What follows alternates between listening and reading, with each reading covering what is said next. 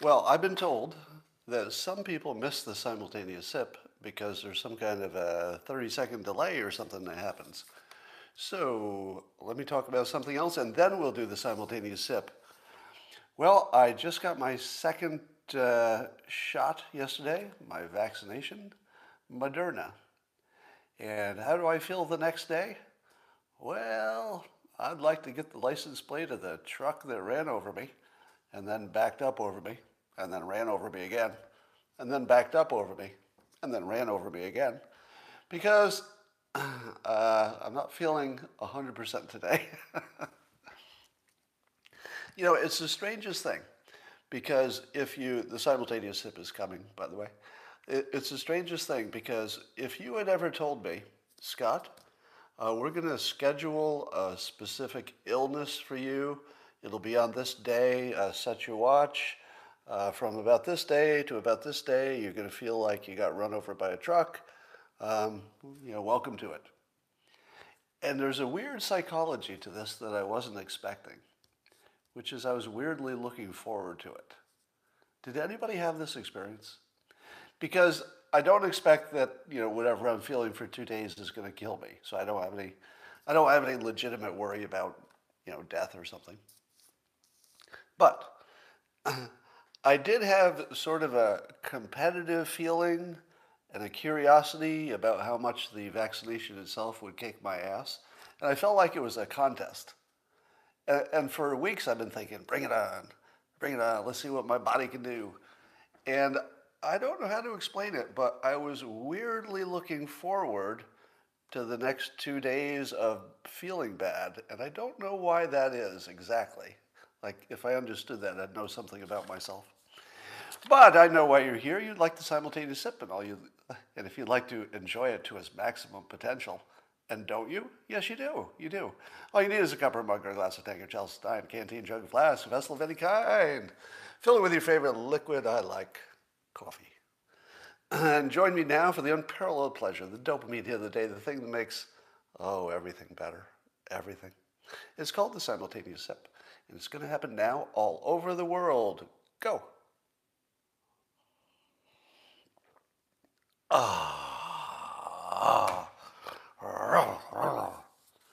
Yep. I feel like I'm coming back.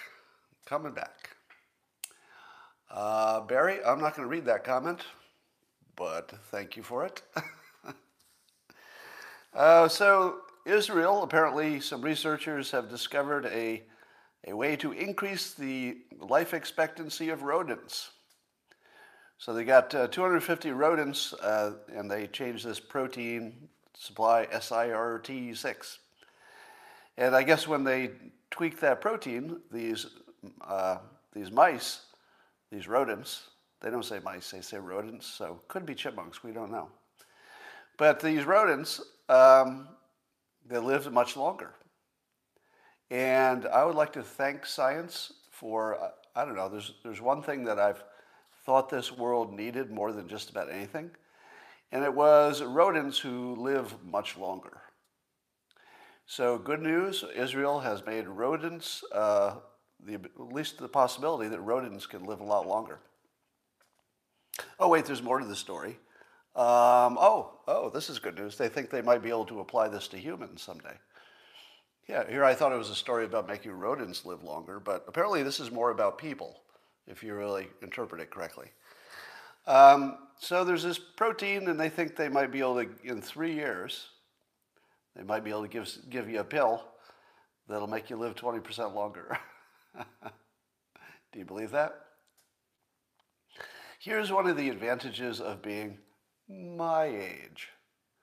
If you happen to be a young person watching this, you might have said to yourself, wow, researchers found a way to extend life by 20%? That must be pretty good. If you're my age, you say, this would be the 276th story exactly like this one. So far, all the other stories turned out to be bullshit or never came about. But this one's real. Oh, this one's real. Maybe.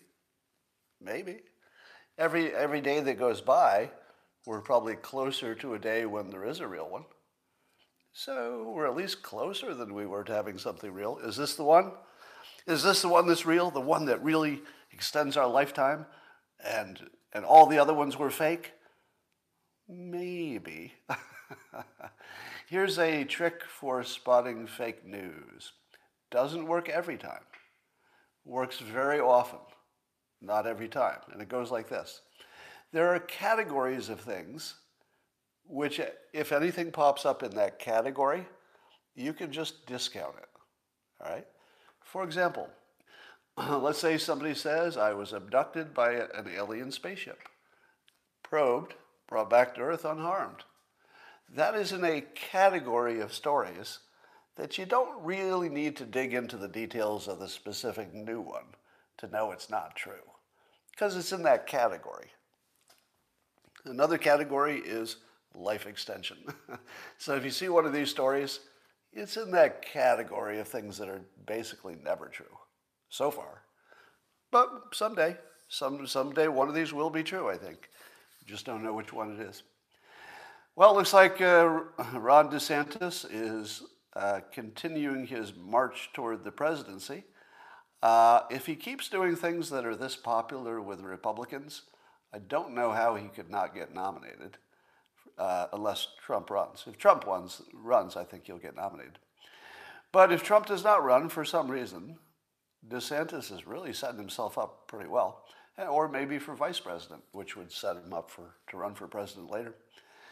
But he's signed a law making it illegal to have transgender athletes playing on, how do they word it? It bans people whose biological sex is listed as male from participating in women's sports from middle school through college. Now, what do you think about that? Well, I feel that's halfway right. That's about half right. Here's the half that I don't like. I think trans athletes should have equal access to sports. And I'm not entirely sure that just having biological male and biological female sports quite meets their needs. I'll tell you what would, and also would meet lots of other people's needs. So you wouldn't be doing something really special just for one population, but you would be doing something that would just work for everyone. It goes like this. Have more co-ed teams. That's it. Just have more co-ed teams. And if you're a co-ed team, it doesn't matter what you identify with. It just depends. Are you one of the good players on a co-ed team? Well, then you play in the higher level team. Are you one of the bad players, no matter what your gender is? Are you one of the bad players? Well, then you play at the lower co-ed team. So I've always said that the real problem is that we have teams separated by gender in the first place. Now, I do understand that we have a tradition that, some athletes win scholarships, etc.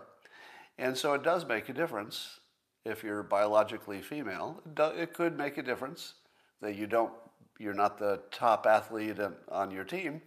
Maybe you don't get a scholarship. Maybe if you were the top athlete, you would. So definitely there's some edge cases where it's just bad for women who are born biological women. So I don't think you need to take that away from them, because it's always cruel to take something away from somebody after they're used to it. So I think we could keep the teams the way we have. I think Ron DeSantis making this change protects one group at the expense of another. That's the way it always works. But I do think the transgender athletes should have more opportunity to play, just maybe on co-ed teams. Almost all professional sports do not have a gender requirement. It just folds out that way. Yeah. So I think we can protect people and also make more opportunity for everybody. So maybe we can make a win-win here. I got a question for you. Try to decide if all these states that are doing voting day changes, or just voting changes, how many of them are just good hygiene for an election, meaning that you'd all want that rule because it just makes it safer from any kind of fraud.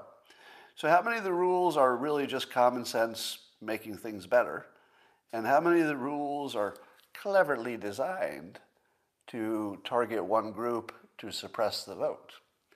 And one example that was given of that latter kind, the kind that might be designed to really prohibit black voting, is the thinking here. And I forget which state it is, but there's at least one state that is proposing or has a Sunday prohibition on voting before 11 a.m. And I said to myself, why is that even being talked about? Like, why is that even a thing? What would be the problem with voting before 11 a.m.? And why did we ever have it? And why are we changing it? Now, the thinking that I've been told, is that there's a church relationship. In other words, apparently there's a long tradition of black voters going to church and then using sort of the peer pressure or just the energy from church to go immediately to vote.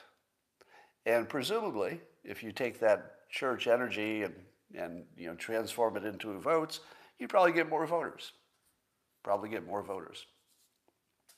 Right? So what happens if you change that and say, oh, now you can't vote before 11 a.m.? Does it target black voters? Does it? I'd say yes. If in fact it's true that black churches have this tradition, maybe white churches don't. I don't know if they do or they don't. But let's say that the people who made the rule were aware of that. And they knew that it would make a difference of who voted. Does it matter? Does it matter? Because let me ask you this. So here's a story just to give you some context. Imagine, if you will, that there were some rules in place that made it more likely for white people to vote. I don't know what that rule would be, but it's something that just makes white people more likely to vote. And there's a rule change, and then somebody says, hey, this also has maybe some risk to it, so let's change it. So now white people don't have as many opportunities to vote in that narrow way that got changed, but they can still vote, just like everybody else. Would you say white people were targeted? Would you? Because I don't believe there are any kind of voting changes that don't target people. Wouldn't it be true that every change to the voting system targets a group? Probably. Probably there's nothing you can change, even if you were just going to say, oh, randomly, I'll just reach into some rule and I'll randomly change it. I feel like it would target somebody, even if you didn't intend it. So here's the question. Suppose there's one group who has a set of rules that actually work really well for them, such as voting in the morning after church. Is it wrong to take that away? Because it was sort of a special privilege, wasn't it? Well, privilege is the wrong word. It was more, I don't even want to say accommodation. I don't know exactly the right word is. But it was a set of laws that favored a group. It would be allowing voting in the morning on Sunday would allow and maybe favor more black votes. Is that good or bad? It should be neither. It should be neither. Because all of our voting laws favor or don't favor somebody. And so, I don't know, should one group have a special advantage? You know, we're all in favor of making it easy to vote, and certainly allowing people to vote on Sunday morning would make it easier, right? We'd all agree with that. It makes it easier. So why would you make something less easy? Well, there might be a reason. I just don't know it. I heard somebody say it was harder to get people to work the polls on Sunday morning, but I don't believe that. There will always be enough people to work the polls. Anyway, so that's just an open question for you. Was there, if anybody knows the answer, was there any legitimate reason for changing the time of voting on Sunday morning? Legitimate meaning something about reducing fraud or even expense, I guess. But if not, then it does look like it just targeted black people. I don't know how you could interpret it any other way, but I'd like to hear the other argument, and for some reason I haven't. If there is one, maybe there is none. CNN says that 3 out of 4 people, in some kind of a poll, Three out of four people believe that they're better at spotting fake news than they really are. And they report that Republicans are the worst at believing fake news. So, what do you think of this story? CNN tells you that Republicans are the worst at believing fake news. Is this real news? Because I think it might be fake news about fake news. I think they gave you the rare fake news. Now, we don't see fake news often. Usually it's just fake news. But this is actually fake news about fake news, and it's kind of brilliant. So let's dig into this a little bit. Here's my question. In order to know if somebody is good or bad at identifying fake news, how do you determine that logically? How could you determine if any of us are good or bad at believing or being, taken in by fake news? Well, logically, the only way you could do it is to present a test and have people answer the test, and then you can see how many fake news things they believed. Does this person believe more fake news than this person? That's the only way you could do it, right? Is there any other way you could know if some group is better at identifying it other than just to give them a test? Now, here's the question. Who grades the test? And who makes the test? For example, was the Charlottesville Fine People hoax on the test? Because I'll bet it wasn't. Was the, the hoax that President Trump suggested drinking bleach for the coronavirus, was that on the test, CNN? Was it? Because I'll bet that was right there on the test, wasn't it? Of course not. Of course not. And did the test say, do you believe that Russia helped Trump get elected? What's the right answer? Is the right answer yes? Or is the right answer no? So the beauty of this fake news about fake news from CNN is really diabolical. Like so much so that I have to actually compliment them. This is so weasel-tastic. It's one of the coolest things I've ever seen in the weasel category. Now keep in mind that I'm also somebody who sees stories about serial killers, and often I think to myself, well, that person is really well organized. There's a serial killer who put some work into it, and I appreciate hard work. Oh yeah, I don't like the serial killing, totally against that. But if I'm being fair, the serial killer is very industrious and seems to have his act together in terms of engineering and planning. So CNN, I compliment you on this fake news about fake news. And if you could get people to believe that there is some source in the world that knows which news is fake, and they graded these tests, good for you, because that's the most ridiculous fucking thing I've ever heard in my life. There is no way that CNN has access to somebody who can tell what the fake news is. Do you know how I know that? Because if such a person existed, I think they would get invited on TV to talk about all the fake news, wouldn't they? Every time there's a new fake news or question about whether something's real, wouldn't you invite that hypothetical person who is so well informed that they, alone among humans, can tell which news is fake? They should be on TV a lot, don't you think? Get that pundit on TV. There's somebody who knows what the fake news is. But of course, such a person does not exist. But CNN would like you to believe it. So Biden, I guess, was talking, was he in Tulsa? Talking about the Tulsa, Oklahoma massacre and the so-called Black Wall Street. Apparently it was a very prosperous area. Black people were doing great, historically speaking. And there was this horrendous slaughter.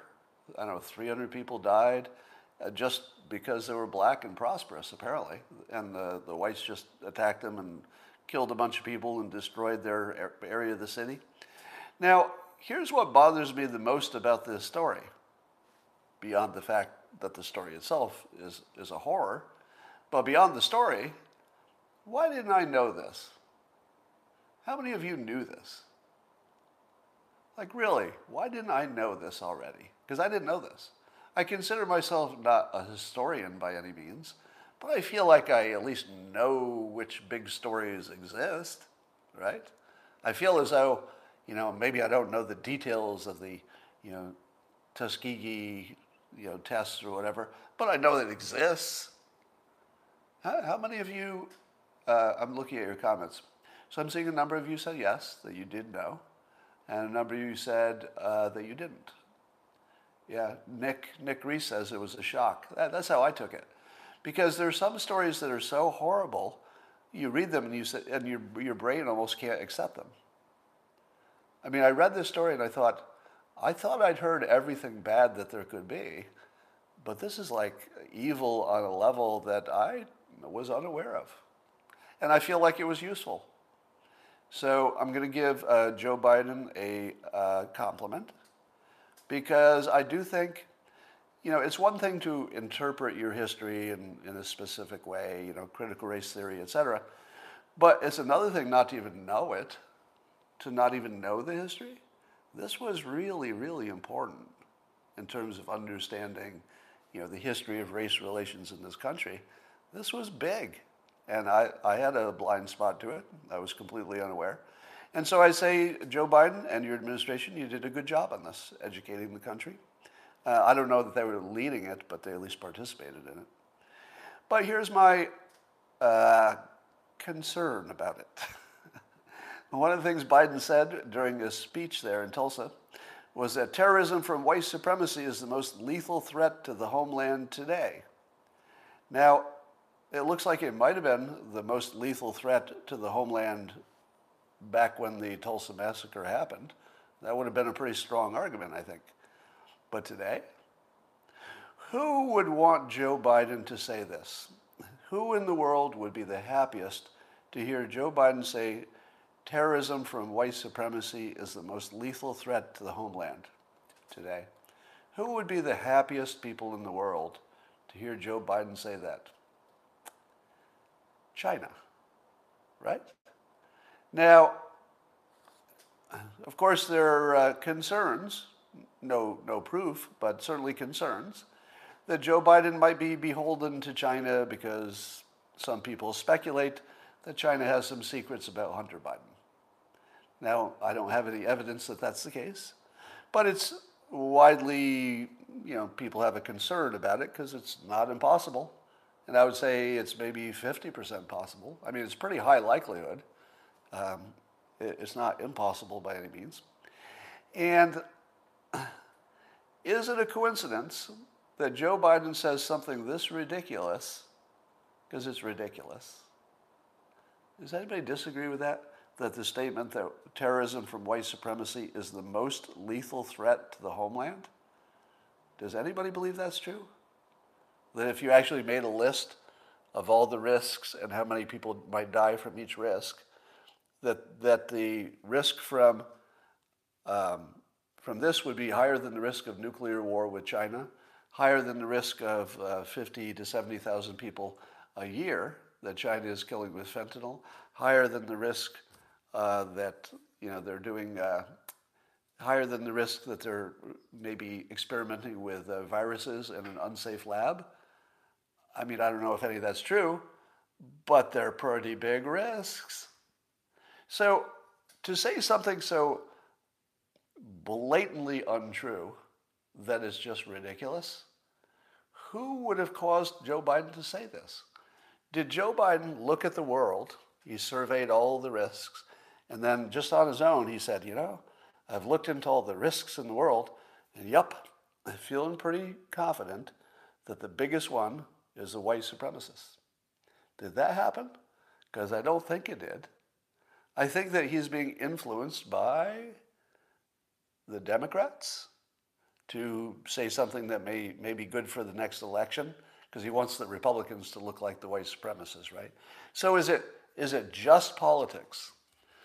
Do you believe that Biden is such a political animal, and of course they're all political animals, but is he such a political animal that he would say something this blatantly absurd and just do it for political reasons?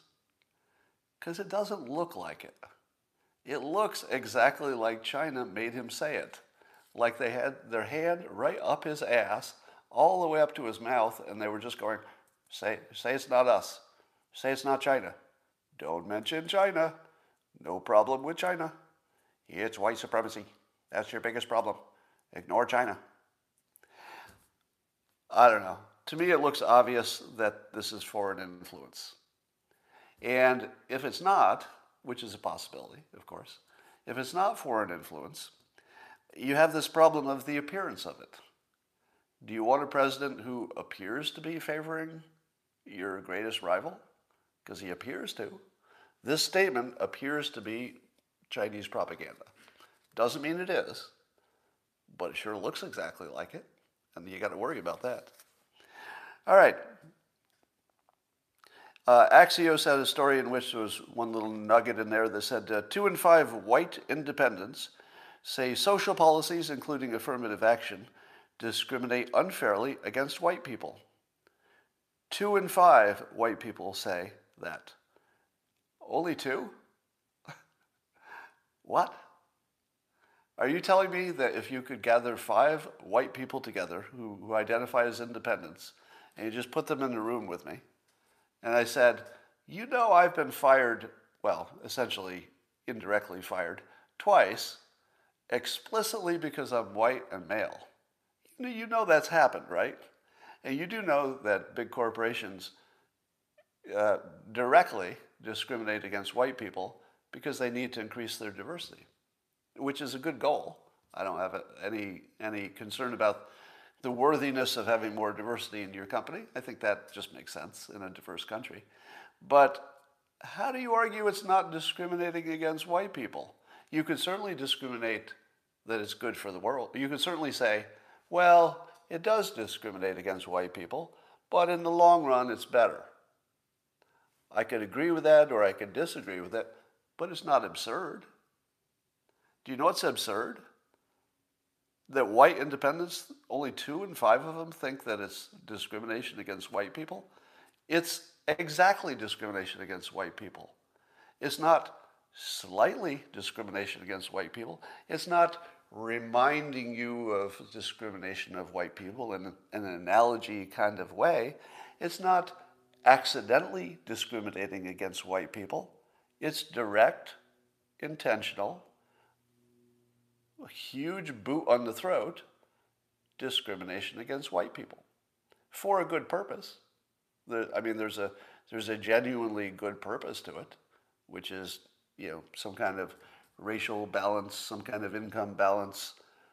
At least trying to get it is probably healthy for society. Even if you don't get there, at least trying to get there, making an effort, it does make us maybe a little bit better to live together.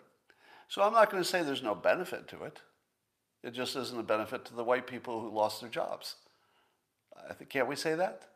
Can't we say it's very bad for the white person who lost their job, but if you're making an argument it's better for society, I'll listen to the argument. I may disagree with it, but I'll certainly listen to that argument. It's not absurd. So there's that.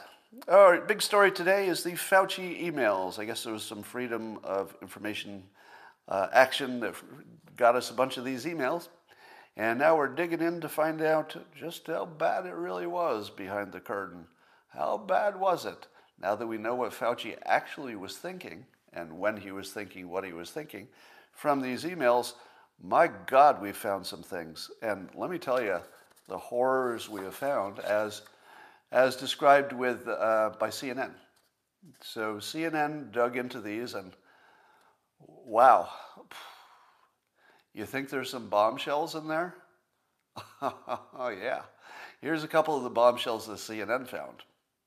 And this is just jaw-dropping. Listen to their reporting. I'm summarizing it, so paraphrasing it, but the CNN says that Dr. Fauci worked so hard during the pandemic that often he was exhausted. Yet despite being exhausted, he was always polite in answering his emails. Yeah, that's what we learned. And what else did we learn from CNN about the emails? That's it, actually. So that pretty much covered it. So the two things you need to know about the emails, according to CNN, is that Fauci worked very hard, and yeah, he was always polite. He was always polite. There is also information, update, that he is kind to pets. He's very kind to pets. And he doesn't eat a lot of sugar. He's punctual, and he doesn't talk behind people's back. And I believe that he never forgets an anniversary. So these are some of the important things we're learning about Dr. Fauci from CNN. And I think this is totally unbiased, so you can believe it. Let's see if anybody had a competing opinion. Anybody, let's see. Well, on the internet, there's Mike Cernovich, who, as you know, is the internet's dad. He's changed his Twitter profile. What does it say? Internet dad or dad of the internet, which is hilarious and true. And Mike Cernovich says this. He says, compare the Washington Post's dishonest spin of the Fauci emails to what the emails show. And Mike says, Fauci knew about the lab leak possibility. He covered it up from day one. No, I'm sorry. I think I'm reading my own quote there. But anyway, the point is that something didn't print out here. But the point is that the opinions on these emails range from there's nothing there, all the way to we got the smoking gun. We found out that Fauci's been lying to us the whole time. So I looked at the coverage to try to find the lies, and I didn't really find any. I didn't find any. So I guess you think there's something in there that's a bombshell? But why didn't I see any? I don't know. So, for example, some of the things he said was, early on he said that he didn't think masks that you bought at the drugstore would help you from receiving the virus, but it might help you if you had the virus. You know, it might keep some of the spittle and, closer to your face. Now, my memory is that's exactly what they said in public. Do you remember it differently? My memory is that he said exactly that in public. So I don't know that that told me anything. How about the allegation that he always knew it was a possibility that the Wuhan lab was the source of the leak? Because the emails suggest that he knew it was at least a possibility. Didn't he always say that? I mean, I don't think he ever ruled it out, did he? And is there anybody who doesn't think it's at least a possibility? I don't know. The differences between what the emails say and what he said in public, maybe you could find a little difference, but nothing that I can see that makes any difference. So anyway, if there's more of a story there that I'm missing, somebody fill me in, but it looked to me like a non-story. Taiwan is having a big spike in coronavirus, despite being one of the success stories.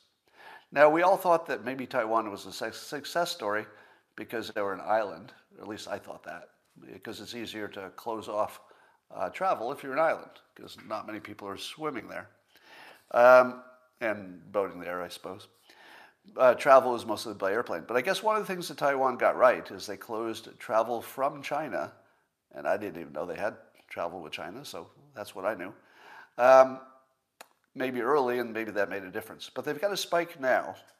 So remember what I told you early in the pandemic?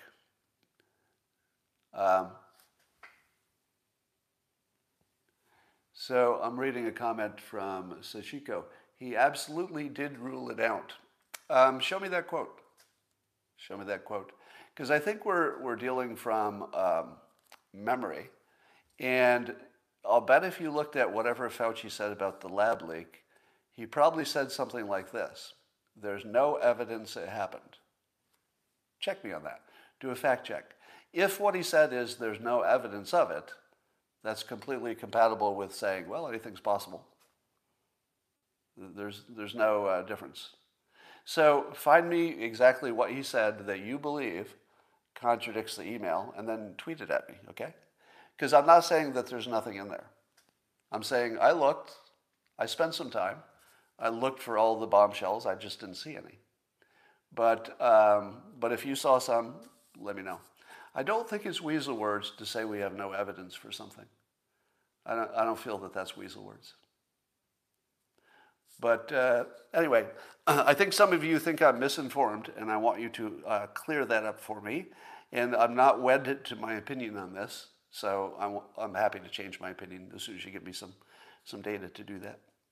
All right, so do you remember I told you early on in the pandemic when Trump was getting lots of heat for not doing things the way people thought he should do them?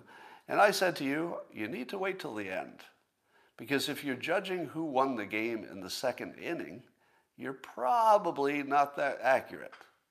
And that we might make some mistakes in the United States early, but we might be kind of spectacular by the time we get rolling.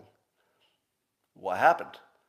The United States maybe made some mistakes in the beginning. I don't know. We could debate that all day long. But we certainly had more deaths than other countries. So if you just base it on the deaths and infection, we did poorly in the beginning. What we did with vaccinations, we, the United States, collectively, from the companies that made them to the government that fast-tracked them, thank you, Trump administration, to the implementation of them, which is frankly just amazing. The fact that we rolled them out and produced them and got them in arms so quickly is just amazing. And I said in the beginning that if you judge the United States pandemic response by the early days, it's just not fair. You're going to have to look at the whole game. And I said in the beginning that when you were all done and you'd looked at the whole game, the United States would look good. Not maybe the best in the world or something, but among nations, I think we're going to be one of the top 5, maybe. I think the United States will end in the top 5 of countries that handled it right in the end. Now, that doesn't mean we didn't bungle a bunch of stuff in the fog of war. That's just, presumed to happen. And it doesn't mean that the people who got it right early on in the pandemic, if they did, it doesn't mean that they were the geniuses, because everybody was sort of guessing. And somebody was going to guess right, and you knew somebody was going to guess wrong, and it didn't mean that one of them was incompetent. It was just guessing in the beginning. And, educated guesses, but they were guesses. But over the course of a year and a half or whatever it's going to be, you could understand the true capability of these different countries. At the end of 18 months, leadership is going to matter, right? Execution is going to matter. Maybe not in the first few months, because you're just guessing and poorly executing and trying things and seeing what works. But by the time you get to the end, you've rapidly tested and ruled things in and out, and your end point should be where you judge. And I feel that the United States has this one superpower that I don't know anybody will ever be able to match, which is we're just maniacs in this country. We're freaking maniacs when a problem comes our way. Like, we will jump on a problem like starving man on a ham sandwich, right? Like, we love attacking problems in this country. We're a whole country of problem solvers. Like that. I think this is vaguely racist, but I'm going to say it anyway. I do think that the way this country was created and continues to be creating itself is that we have this weird filter. And the filter is, do you have the balls to get on a fucking ship and sail all the way across the ocean just to be an American? Do you have the balls to do that? Are you bold enough? Do you have what it takes? Can you take a risk for a better world? Well, we got all those people. And I know this is unpopular to say with this particular crowd, but the one hidden benefit, I would say, of illegal immigration, not all of it, of course, you got your criminal elements coming in, but I've always said, if all we do is attract the people who have the highest tolerance for economic risk, meaning that they will walk across a desert to get a job, I want all of them. I want all of them. Now, of course, you can't just let everybody in, right? You have to have controls on the border. But if we could only get the people who have such gigantic balls that they will go across the ocean, they'll walk across the desert, they will kill to be Americans. You're going to get some good Americans out of that bunch. You're still going to get a bunch of people who are neutral, and you're going to get a bunch of people who are criminals, any big group. But man, that is such a good filter. Does anybody else have that? Is there any other country that has as their filter, give us your best people? Now, when I say best, I don't mean most educated, right? I don't even mean anything else. Just that attitude. Bring me boatloads of people with that attitude. That's the country I want to live in. We're just filling it with people who are that kind of person. No other country has that. And I think that gives us an advantage, a system advantage, that is enduring, it seems to be. So, anyway, Taiwan's got some issues with the coronavirus. Here's a story where I can't even imagine how this mystery could be solved, but apparently the Iranian Navy's largest warship. Now, it's a warship, but mostly it's used for supplying the other smaller ships, I guess. But their largest warship caught on fire and sank Wednesday in the Gulf of Oman. And it's called Unclear Circumstances, and it's sort of a mystery. Let's see if we could solve the mystery. Is there anything happening in the Middle East which would suggest a hypothesis that maybe we could dig into a little bit and clear up some of this unclear circumstances? Well, for one thing, we have Joe Biden's administration getting friendly with Iran. At the same time, Netanyahu is saying, this won't stop us from attacking Iran because you're basically just making it more dangerous for Israel and you're making it more likely we're going to attack. So, given that that's sort of an obvious point, that Israel will go it alone and clearly attack Iranian assets, it's war, basically. So the fact that the United States is not going to back Israel and go hard at Iran negotiating-wise and sanction-wise, that frees Israel, right? As long as the United States is being productive. Ryan had 0 side effects from the second shot. As long as the United States is being a productive player or trying to be, or setting itself up as one in the whole Israel-Iran situation, as long as we're in there, Israel has to restrain itself, right? So is that a better world or a worse world?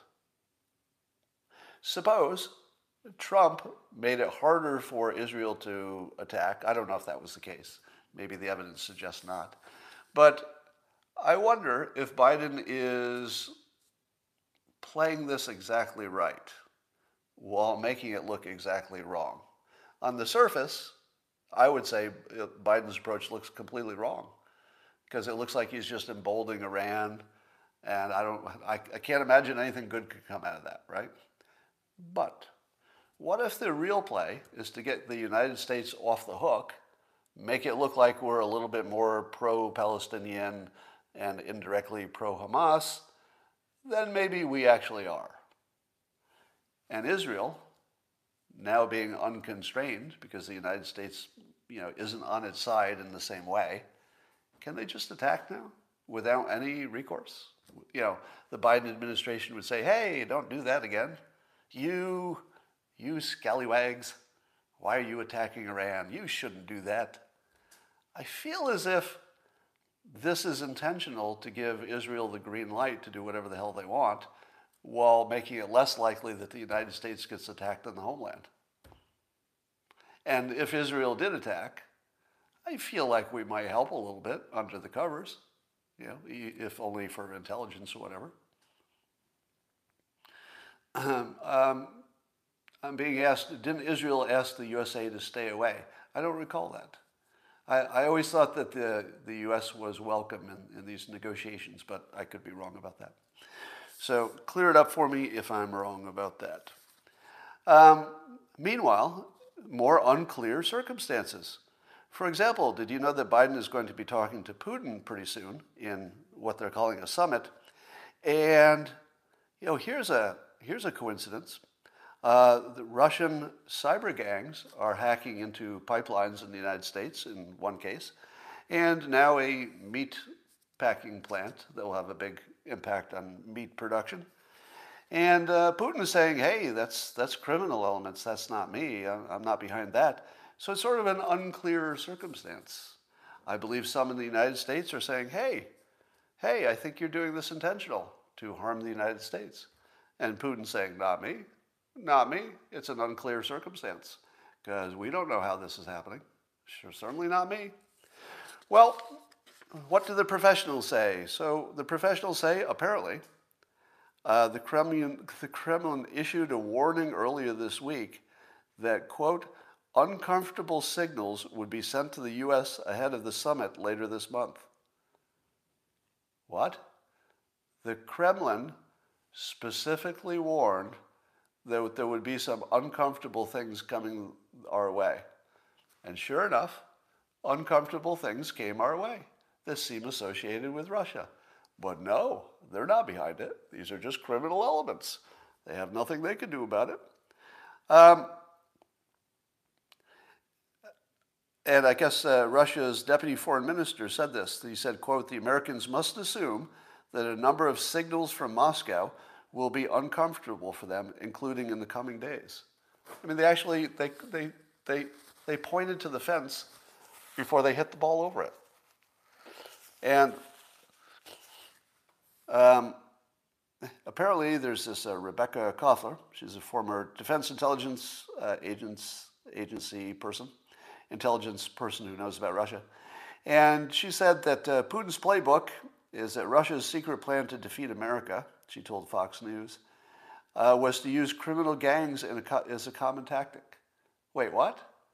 So our intelligence agency already knows that Putin plans to do it, to use criminal groups to give deniability for Russia. And then Russia says, we're going to send you some signals, and they say when it's going to happen, and then hackers attack us or attack things that affect us. Is this as obvious as it looks? Because it feels a little bit, too on the nose. Is there something wrong with this story? Because I don't think it could be more clear that Russia is doing this and basically attacking us. And we're going to just act like they're not? Is that what Biden's administration is doing, just pretending it's not happening? Or are they doing something, behind the curtain that we don't know about? It could be that we're hitting Russia hard and we, the public, just don't know it. Maybe Biden would think that's a better deal. But as Ian Bremmer pointed out, the people who voted for Biden because they thought he would go harder on Russia are now discovering that he is going softer on Russia. So if that was one of your reasons for supporting Biden, you did not get what you thought you were voting for. Rasmussen is reporting that they asked in a poll, have American relations got better or worse under Biden? 15%, think that relations with America and Israel have gotten better under Biden, and 45% say worse. 57% of liberals believe it's about the same. To which I say, are they watching the news at all? Sparky asks if the Russian hacking was false flag stuff. Could be false flag. But why would Russia tell us in advance that they were going to do something? I feel as though they're telling us it's them. They could at least say it wasn't. So here's what I wonder. How in the world do 15% people think that relations between America and Israel got better during Biden? 100% of the news stories suggest that relationships got worse. All of them. I don't believe there's one story in the news that says, what Biden's doing, it's making Israel really love the United States. Not one. I don't believe there's even one. And you have 15% say, yeah, it's getting better. Because Joe Biden. Thank God for Joe Biden. Well, Laura Ingraham had on her show last night on Fox an expert who says that there's a new study showing that hydroxychloroquine works. And that the reason we didn't know it worked until now, and this was, I guess the study was on hospitalized people, so people who are on ventilators, etc. Apparently, if you give them a high enough dose, it works, like really well. But if you don't give them a high enough dose, you can't tell the difference, like every other medicine, basically. So, the fact that this is only being reported on Laura Ingraham's show and only on Fox News, and it seems to be this one doctor, and it's about hydroxychloroquine, let me ask you, is this in the category of stories? Remember what I taught you? You can judge things by their category. Is this in the category of stories that are likely to be true? Meaning that hydroxychloroquine really did work really well all along, and we just didn't know it. Is that likely to be true? Well, it's in the category of things that are unlikely to be true. Because when you see one entity make a claim like this, but the other entities are quiet, it's either the biggest conspiracy in the world, or the one entity who's talking about it is going to turn out not to be correct. So, I'm not willing to say this is incorrect. I have no evidence to debunk it in any way. But be aware, it's in the category of things that are almost never right. Like almost never. Just by its category. Doesn't mean this one's wrong, and I'm not going to suggest it is. Because I've said way too often and from the beginning that there was this weird coincidence that all of the hydroxychloroquine studies apparently intentionally studied the wrong thing. You've heard me say this, right? So I've said many times that I can't understand why they seem to be intentionally studying the wrong thing. Because we know how it should be used, or what the recommended protocol was, but that's not what they tested. They would test other things, or they test a group that's too small, or they test somebody who's already critically ill and don't test enough of it.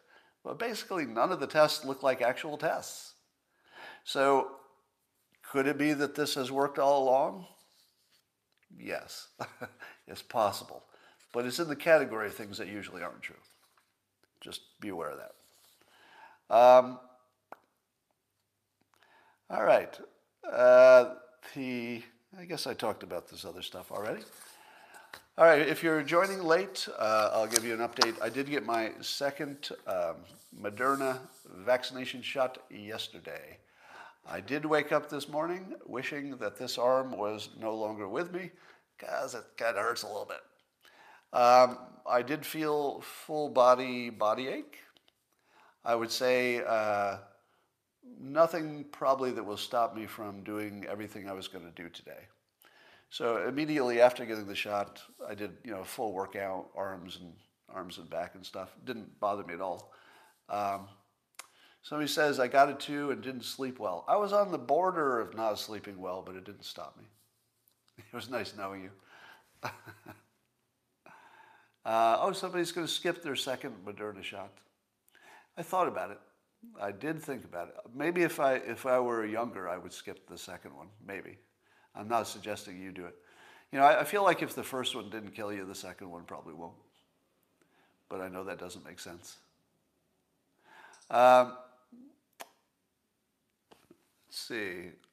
I saw a Brett Weinstein question there. Boop, boop, boop, boop.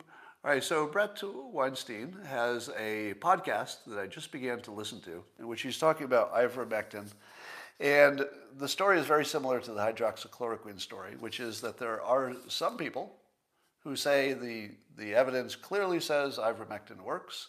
There are other people who say clearly it doesn't. But when you see somebody that's qualified, and Brett would be in that category, somebody who could look a little bit deeper into the science than you and I can. And he has somebody on his show who has just impeccable credentials and seems to have a strong opinion that it works. I think you have to start paying attention to that. You have to start paying attention. Now, is the ivermectin story in the category of stories that usually turn out to be false? Yes. Yes, it is. It's in the category of things that usually are not true. And I mean usually like 90+%. But how often do you have somebody with these credentials stepping up and putting their reputations on the line? And the answer is not that often. Not that often. Because these are some serious people saying you need to take this seriously. So I would say when you add that factor of the people involved, then it's not in that category anymore. That's what would remove it from the category of things that are wrong 90% of the time. I feel like I'm going to upgrade this one to a 50-50. Now again, you and I don't know, and we're not really qualified to know. But I'd say it went from, ivermectin went in my mind from 90% chance there's nothing there to maybe 50% chance there is something there. And I couldn't go further than that because it still is adjacent to that category of things that usually is wrong. So I don't want to get excited about it. But could be, maybe good news. Yeah, Brett Weinstein is risking cancellation to tell the truth.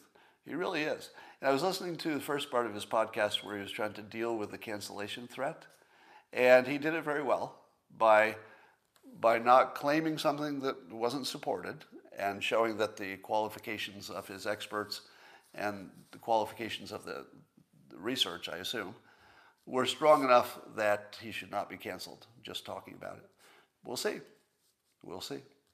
I think there's going to be quite a reckoning with the platforms and with the news after we know what's true and what isn't. And here's my question. Let me ask you this. Let's say hypothetically, someday somebody finds out that hydroxychloroquine absolutely, definitely worked. What if that happened? Would you say, oh my God, Trump was right and everybody else was wrong, and therefore you should give credit to Trump for being right? Is that how you would interpret it? Or would you say there was something unique about Trump which made people not even use a medicine that would save 1 million lives? Because if that's true, Trump is the problem, right? That he was so divisive that even something that clearly worked, people wouldn't even take a life-saving drug or let other people take it because it would allow Trump to be right. So there are two stories here. One in which Trump is the hero because he was right all along. Now this makes an assumption that's not in evidence yet, that hydroxychloroquine actually works. So I'd say that's not proven. There's just some recent evidence suggesting it might. So that's my take. All right. So you could make a story that Trump is either the villain or the hero in that story. And the evidence would support both, I think. Let's see. Imagine actually believing that the manufacturer's story around Trump is Trump's fault. You're smarter than that, Scott. Well, I always block people who say you're smarter than that because that's just a dick thing to say. So I'll hide you on this channel. But I don't think you can hold Trump harmless from the fact that he intentionally is provocative. Because being intentionally provocative is exactly what allowed him to win, right? It's how he won the first election. But if being intentionally provocative has a cost associated with it, which is that the predictable outcome is that people won't believe him when he's right, right? People won't believe him when he's right. A little of that is on Trump. Because we do know that even if you support Trump, you do know that he didn't pass the fact-checking fairly frequently. Now, I've often said it didn't matter either, because it's just hyperbole. Most of the fact-checking is fake anyway, and it was just hyperbole, and he's directionally correct. And I still think that's all true. But maybe, I think we should be open to the possibility that if you're using these techniques to become president, don't be surprised if people don't believe you on a medical question. Don't be surprised. That should be the fairly predictable outcome of that. So I've often said that Trump is what I call an expensive president, or was, meaning that he can get you things that you couldn't get from anybody else. North Korea being best example. So he can just do stuff that other people couldn't do. But he's going to be expensive. And maybe this is one of the expenses, hypothetically. So that's all I got for now. I will talk to you